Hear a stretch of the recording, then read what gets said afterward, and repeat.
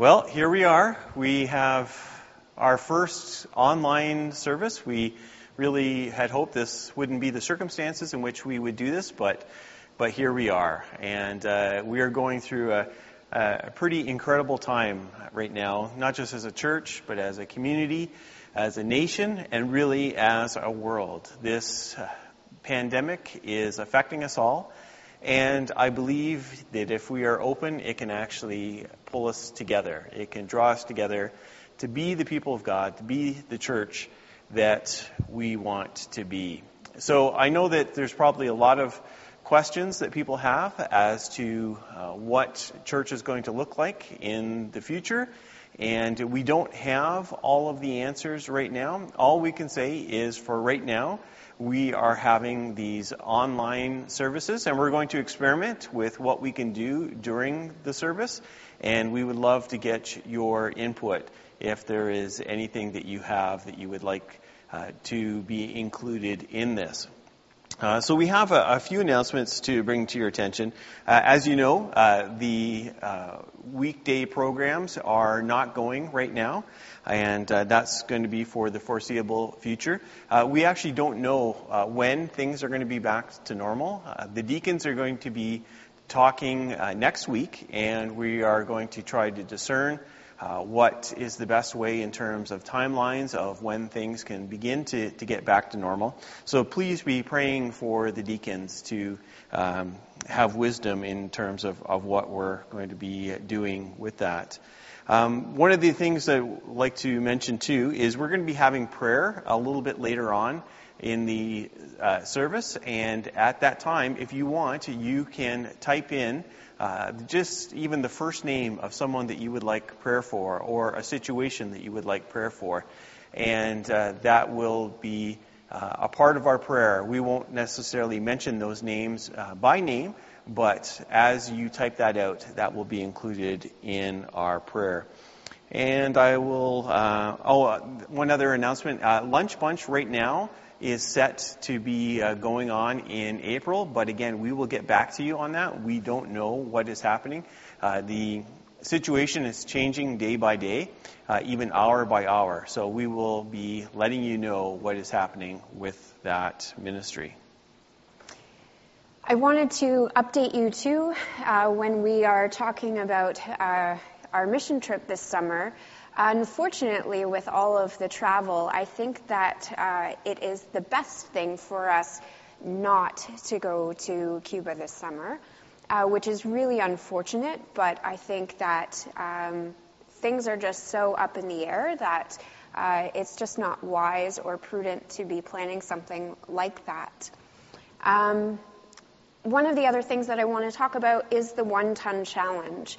And so we are not meeting here, obviously, but I would encourage you still to either put things aside for the 1-ton challenge. You can call Steve or I here at the office, and we would be willing even to come and pick something up. If you want to make a donation, you can do that through our website and do an online donation. But now more than ever, the food bank is going to need our help with so many people who have been laid off. They've already seen a 23% increase, so this is a need that will be ongoing and probably even more so. So if we could keep those givings, that would be great. We are going to start with our service part with a reading from Psalm. And just before we get started, I want to invite you to drop your shoulders, to take a big, deep breath, and recognize that we are all in this together, that God is here in our midst, that we are unified, maybe on a digital front, but our spirits are gathered here in this place. Psalm 21. O Lord, in your strength the king rejoices, and in your salvation how greatly he exults. You have given him his heart's desire, and have not withheld the request of his lips. For you meet him with rich blessings. You set a crown of fine gold upon his head. He asked life of you, and you gave it to him, length of days forever and ever.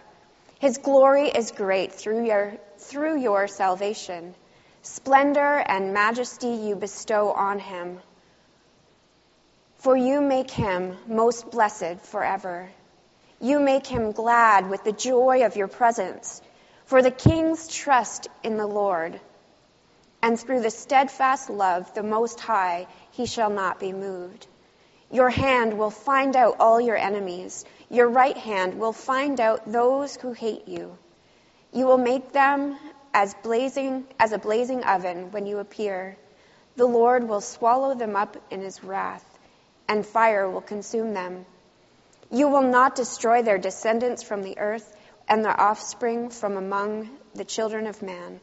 Though they may plan evil against you, though they devise mischief, they will not succeed.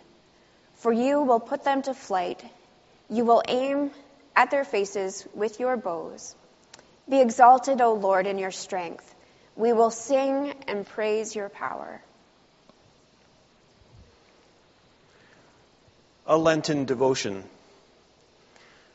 Lord Jesus Christ, you have walked where we walk, and now you help us in our weakness. Blessed be your name.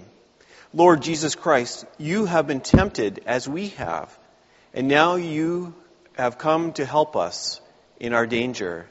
Blessed be your name. Lord Jesus Christ, you have suffered for us, and now you help us when we reach our wits' end. Blessed be your name. Lord Jesus Christ, you were deserted and betrayed, and now you are with us when all others have gone. Blessed be your name. Lord Jesus Christ, companion Christ, friend and Savior, we adore you, we love you, we need you. Help us to follow.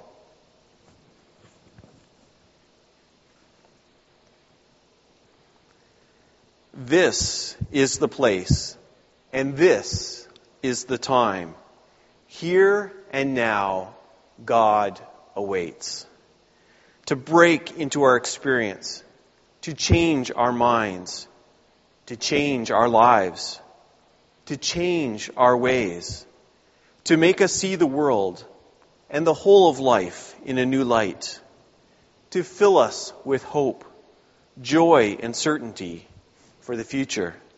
This is the place, as are all places. This is the time, as are all times. Here and now, let us praise God.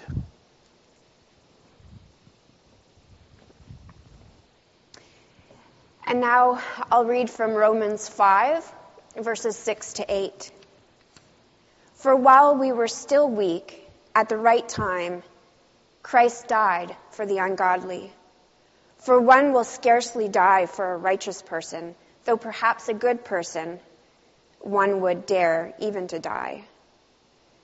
But God shows his love for us in that while we were still sinners, Christ died for us. I'm going to read something that I wrote a few years ago. It was as a reflection of a time of communion, but for me in this time, I keep coming back to it. It is entitled The Invitation. Even when you are far, your voice carries on the wind. Even though I don't know where you are always with me. Inside my soul, calling out, shouting, whispering, doing whatever you can to get my attention. The outside world beckons me away, and I'm distracted, unfocused. I know I need to look inside to find you, but the world is playing on my senses. I'm miserable, unchecked, wandering in a sea of forgetfulness. When did I lose my ability to retain, to remember, I'm doomed to repeat my mistakes over and over. If I fail to remember, I drift amnesiac, suspended in time. Somewhere on the wind I hear you, in the whisper of the trees and the smell of the rain. The memory calls back to me. You are calling, knocking. My door is open, and yet I can't seem to find the words or the courage to greet you. I'm ashamed, embarrassed. Like Adam and Eve in the garden, I am hiding from you, aware of my wickedness and evil. I cower in the shadows of the room, holding my breath and frozen with fear. I see you and you smile. You are good, loving, and all-knowing. You accept me for who I am, and in spite of all that I've done, you reach to embrace me. Your eyes are tender as you see my form. You are unashamed. I am your child. You long to heal me, to walk with me through this difficult time. You invite me into conversation, extending grace by your very presence with me. You welcome me to dine and to remember your sacrifice, to sit at your table and commune with you. We are going to go to the Lord in prayer, and at this time I would invite you, if you are listening, to start to type in those names of people that you want to remember in prayer, and they will become part of that prayer together as we unite our hearts. So let's pray. God, creator of the world, the master and ruler of our lives, we come to you this morning, filled with so many emotions. We are gathered here together in this digital space, and we are uniting our hearts together to call out on your name. God, you hear the cries of your creation all across this globe. People are dying. Families are mourning. Frontline staff feel the weight of their jobs very keenly in this time of COVID-19. We take these next few moments to pray for our Prime Minister Trudeau and Premier Ford and Mayor Sendzik. We thank you for the ways their presence has helped calm our fears. We thank you for their leadership. We ask that you would give them strength and wisdom as they lead us as a nation through these unusual and unprecedented times. We thank you for the work of healthcare workers, public health nurses, doctors, PSWs, DSWs, for police officers, for firefighters and paramedics who are fielding not only the virus itself, but also the fear and anxiety that so many people are feeling in the midst of this pandemic. Strengthen them in the days and weeks and months to come. God, we pray for the organizations who are helping the most vulnerable in our community, those who are experiencing homelessness and poverty. Even before COVID-19 came into play, this system was taxed. And now, God, they will be needed even more, as so many people are without employment and have been laid off. Help us who are able to contribute, to do the right thing, even through the fear of running out ourselves. Help us to contribute to food banks and to pray for them. God, I pray for those within our church community who need a special touch from you. There are things to be thankful for: successful surgeries, safe flights home from across the world, for the many phone calls that have taken place. Thank you for your provision. We lift up the names of those people who are on our hearts to you now. Specifically, we pray for John, Jeanette, Heather, Atul, Wendy, and Christina, Donna and her family, the family of Phyllis. We pray for those who are alone in self-isolation. We ask that you would give them a sense of your peace and presence. Surround them with your love and your grace. God, in this ever-changing and rapidly changing time, when each news broadcast brings us new information, may we remember your words to us, that your steadfast love never ceases, that your goodness never comes to an end. Great is your faithfulness, O God. May we remember these words when the moments of fear may overwhelm us. Amen.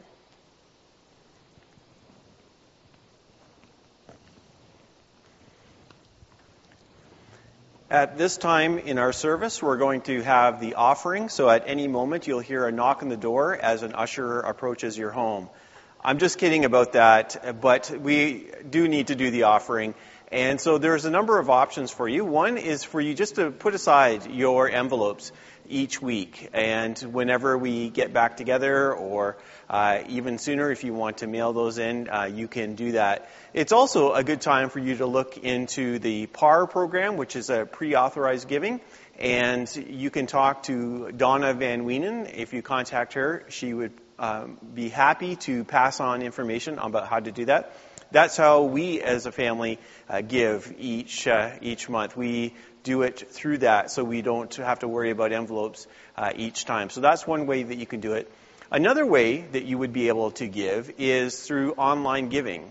And that is a great opportunity right now, especially. And so if you want to give over and above to the food bank, you can actually go onto our website. You can click on the online giving section of our menu, and that will take you where you need to go for that. So you can give your regular tithes and offerings that way, or you can mark it down as for something else as well. And you still get your regular receipt, even with online giving. That does not affect anything. So please consider that. The expenses of the church are going to continue on, whether we have in-person services or not. So we really do appreciate your ongoing faithfulness in that area. This morning, what I'm going to do is read to you from from Luke 23, verses 1 to 25, and this is a continuation of our series on the Gospel of Luke.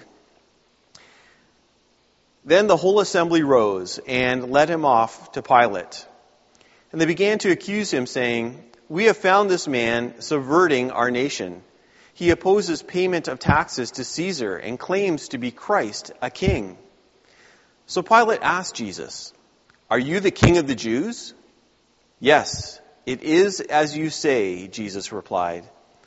Then Pilate announced to the chief priests and the crowd, "I find no basis for a charge against this man." But they insisted, "He stirs up the people all over Judea by his teaching. He started in Galilee and has come all the way here." On hearing this, Pilate asked if the man was a Galilean. When he learned that Jesus was under Herod's jurisdiction, he sent him to Herod, who was also in Jerusalem at that time. When Herod saw Jesus, he was greatly pleased because for a long time he had been wanting to see him. From what he had heard about him, he hoped to see him perform some miracle. He plied him with many questions, but Jesus gave him no answer. The chief priests and the teachers of the law were standing there, vehemently accusing him. Then Herod and his soldiers ridiculed and mocked him, dressing him in an elegant robe. They sent him back to Pilate. That day Herod and Pilate became friends. Before, they had been enemies. Pilate called together the chief priests, the rulers, and the people, and said to them, "You brought me this man as one who was inciting the people to rebellion. I have examined him in your presence and have found no basis for your charges against him. Neither has Herod, for he sent him back to us. As you can see, he has done nothing to deserve death. Therefore, I will punish him and then release him." With one voice, they cried out, "Away with this man! Release Barabbas to us." Barabbas had been thrown into prison for an insurrection in the city and for murder. Wanting to release Jesus, Pilate appealed to them again. But they kept shouting, "Crucify him! Crucify him!" For the third time he spoke to them. "Why? What crime has this man committed? I have found in him no grounds for the death penalty. Therefore, I will have him punished and then release him." But with loud shouts, they insistently demanded that he be crucified, and their shouts prevailed. So Pilate decided to grant their demand. He released the man who had been thrown into prison for insurrection and murder, the one they asked for, and surrendered Jesus to their will. God, we thank you for this passage of Scripture, and we ask that you would guide us as we reflect on the meaning of what took place as Jesus stood before Pilate and Herod. We ask, Lord, that wherever we might be at this time, that your word would come alive to us. We pray these things in Jesus' name. Amen. Last week, we took a look at the religious trial of Jesus, where he stood before the Sanhedrin, and they accused him of blasphemy, and it was revealed that Jesus was claiming to be both the Messiah and the Son of God. This week, what we're looking at is the criminal trial of Jesus, where he stands before Pilate and also before Herod. Now, when we look at these two trials, we see that there are some differences between them. It's a different setting, different people. There are even different charges. But there are similarities as well. In the last trial, we saw that there was a special revelation of who Jesus was, being the Messiah and Son of God. What we're going to see in this trial is also another revelation, a revelation that Jesus is King. And this is an important message for us. Even though Pilate and Herod did not believe that Jesus was really the king, he was. And we have that revelation to us. And so we're going to take a look at what that trial looked like. So when Jesus stood before the Sanhedrin, their main concern with Jesus was, again, the charge of blasphemy. The fact that he was claiming to be the Messiah, but even worse, that he was claiming to be the Son of God. And that was a major crime as far as they were concerned, because they had such a strong belief in the nature of God, and for him to have a son was just completely against what they believed. So they were very upset about this. So why didn't the Sanhedrin just act on that? Well, we have to remember that Galilee and Judea at this time were occupied by the Romans. And the Romans put certain restrictions upon the Jewish people and their leaders. And one of those restrictions was that they were not allowed to use capital punishment. They were not allowed to execute people. They could punish people in other ways, but they could not punish them through capital punishment. Now, did Jewish mobs or other people ever go against this and execute people? Of course, that did happen. We see that actually in the book of Acts with Stephen. But generally, they tried to avoid it. And that was especially important at this time because this was during the Passover, where Jerusalem was filled with pilgrims. And they knew that if they tried to execute through mob rule a popular teacher like Jesus, that they would have a lot of trouble on their hands. And so to do that, they handed Jesus over to the Romans, because the Romans, they had the authority to execute people. But the problem with that is the Romans were not going to be interested in a charge of blasphemy. The Romans really didn't care what the Jewish people believed. They weren't interested in more Jewish squabbles. They were used to the Pharisees and the Sadducees debating each other, and really they just didn't care. It wasn't important to them. And the Sanhedrin knew that. And that's why when they brought Jesus to Pilate, they made sure to highlight the fact that Jesus was claiming to be a king, because that was something that the Romans would be interested in. Now, there were kings within the Roman Empire. That was something that was possible. But the only way that could happen was if the emperor gave a person the authority and the responsibility for taking on the title of a king. If someone just took that title and that role upon themselves without Roman authority, they would find themselves in a lot of trouble. They would be facing Roman violence if they did something like that. And so for someone just to claim to be a king, that was an act of disloyalty and even an act of rebellion. And so the Romans would be able to respond in a certain way to that. And so Pilate asks Jesus if he is indeed a king. And Jesus acknowledges it. And so here we have something very similar to what happened where Jesus acknowledges that he is the Messiah, and he acknowledges that he's the Son of God.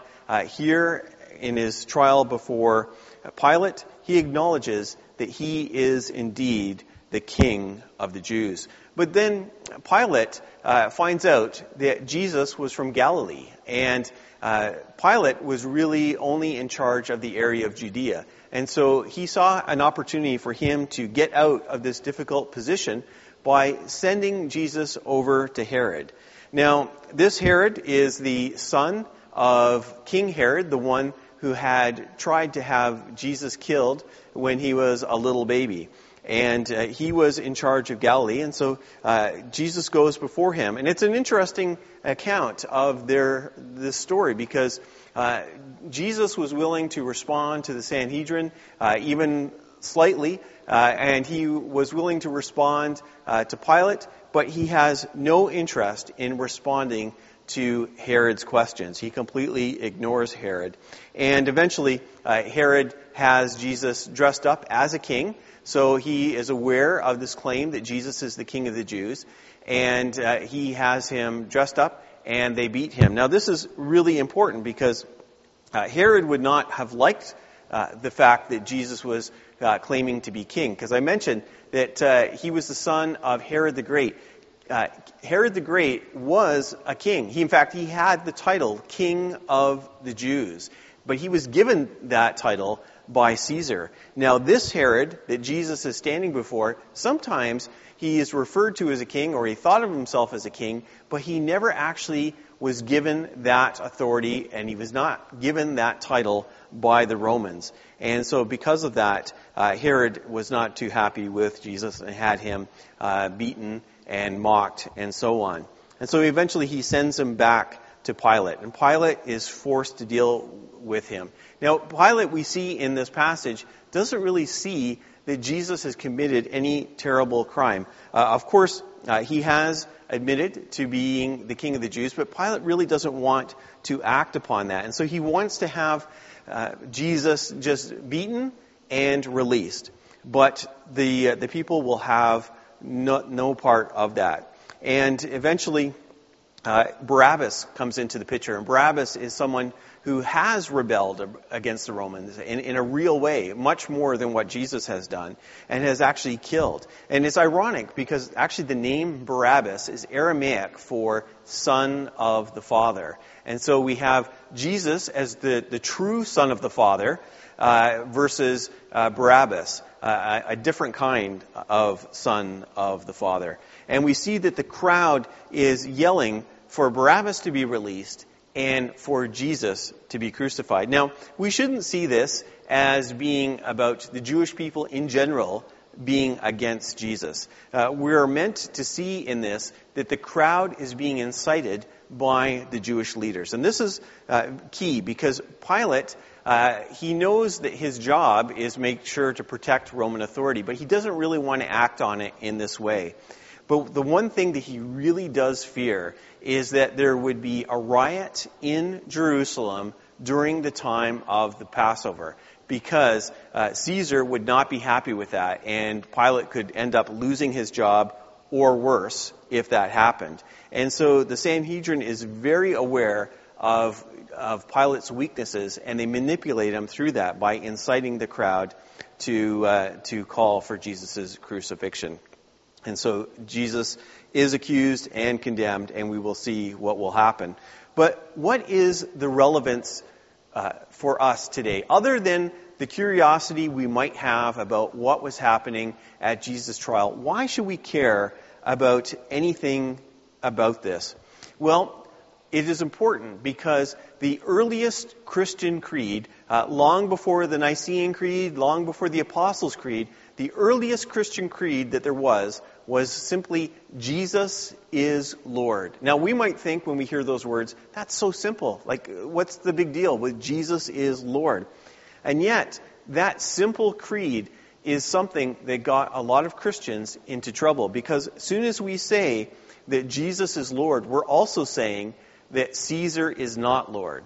We have to remember that the Romans didn't really care what people believed in religiously. They didn't care what religion you belonged to. You didn't have to worship the Roman gods. They didn't care about those things. You could worship whoever you wanted as long as you were also willing to confess that Caesar is Lord. But these Christians, they were saying that Jesus is Lord, and they were refusing to acknowledge that Caesar is Lord. You see, the Romans and the Christians both agreed that only one could sit on the throne. They disagreed, though, about who it was who was on that throne. Christians were claiming that Jesus was on the throne. Well, what does that mean for us? Well, we still have that same creed. Jesus is Lord. But what does that mean for us? Well, we're not thinking about it necessarily in terms of conflict with political powers or royal authorities or anything like that. We're not thinking about rebelling against Queen Elizabeth or rebelling against the Prime Minister. That's not what we're necessarily talking about. Rather, there are other things that seek to sit on the throne. For us, it might not be people, but it might be something like money. It could be popularity. It could be a power. It could be authority.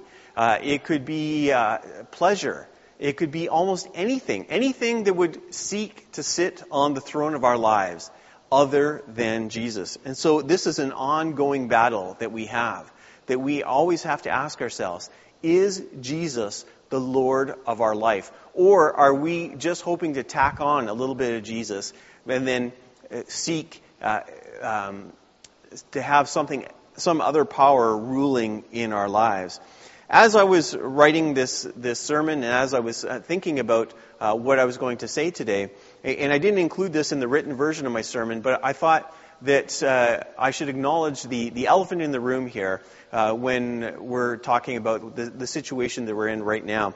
Because on social media, I've seen some Christians saying that this idea of us not gathering physically together because the government is advising us not to do that is a wrong thing. We need to rebel against the government and do not do what they tell us to do. We need to gather together and just not listen to what the government says about what's going on in this situation. And they would say perhaps that we are saying that Caesar is Lord by obeying what the government says. And I would say that that is not applicable to what is happening right now, because the government is not targeting churches. There would be a problem if they said that all the movie theaters and all the restaurants and all the other things can stay open, but only churches would have to close. Well, that would be something that we would have to acknowledge. We also have to look at why churches are being closed right now, along with all of these other organizations. It's because we want to protect the most vulnerable among us. And so what we're doing, the reason that we're having an online service instead of a physical service, is not because the government is forcing us to do it. It's because we love the people of our community, and we want to make sure that this virus goes away. And I'm actually very proud that our leadership team agreed to go in this direction before the government said that you couldn't have a gathering of 50 people or more. We're not doing this because the government told us we can't do it. We're doing this because we love our people. And Jesus told us the most important thing for us to do is to love God and to love our neighbor. And we are loving our neighbor by having physical space, that we are not gathering together in a physical space, but rather we're doing it online to protect each other. So I thought it was important for us to be aware of that. Now, when I'm saying that it's so important for us to put Jesus as King, Jesus as Lord of our life, to make sure that He is the only one that is on the throne, well, that seems so difficult. What happens when we slip up? What happens when we let something else get on the throne there? Well, I would encourage you to read through the Gospels and take a look at those disciples. We see that they struggled to do this all the time. They messed up all the time. And so there is encouragement for us. Not encouragement to just let whoever or whatever to sit on the throne other than Jesus, but there is encouragement that we can make better choices. That when we fall, we get back up and we let Jesus have the throne the way that He is meant to. And we also need to remember that Jesus is King not so He can make our lives miserable, but so that He can give us life and life abundant. He is a benevolent monarch. He is one who only cares for the best for us. And so He is safe for us to have on the throne of our life. We see in this passage that Jesus is King. We saw last week that Jesus is the Messiah and the Son of God. Now we see that Jesus is the King of the Jews. He is the King of the Christians. But this isn't a king that we need to be afraid of. What a friend we have in Jesus, but that Jesus is the King. We are friends with the King. That is so encouraging. In the midst of everything going upside down in the world right now, we can be reminded that we are personal friends with the King of the universe. That is an amazing thing.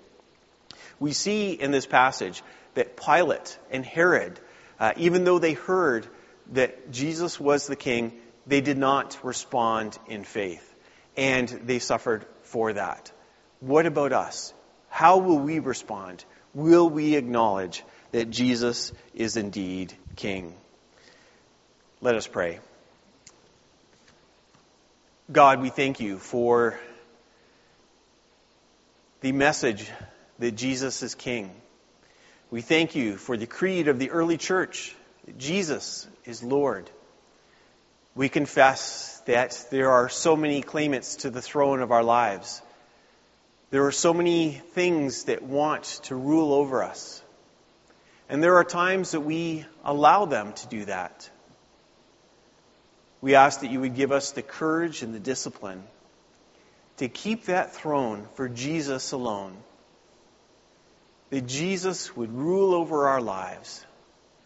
That we would submit to His lordship. And in that, find true hope. We pray in Jesus' name. Amen.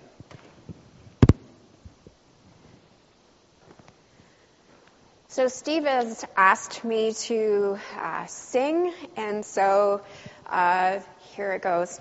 I would invite you to join with me where you are so I don't feel quite so alone, but we're going to sing Amazing Grace. Amazing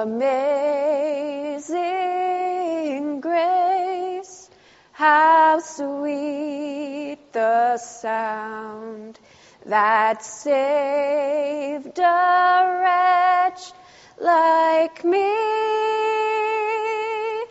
I once was lost, but now I am found. Was blind, but now I see. 'Twas grace that taught my heart to fear, and grace my fears relieved. How precious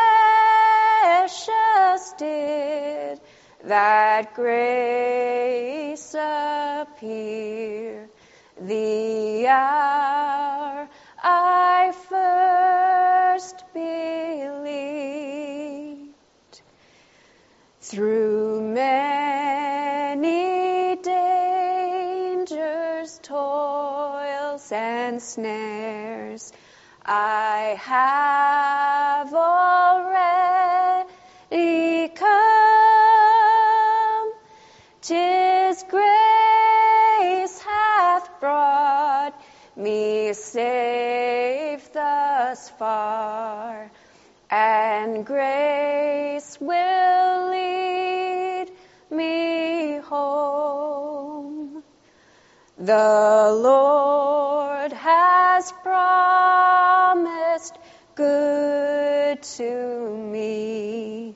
His word my hope secures. He will my shield and portion be, as long as life endures.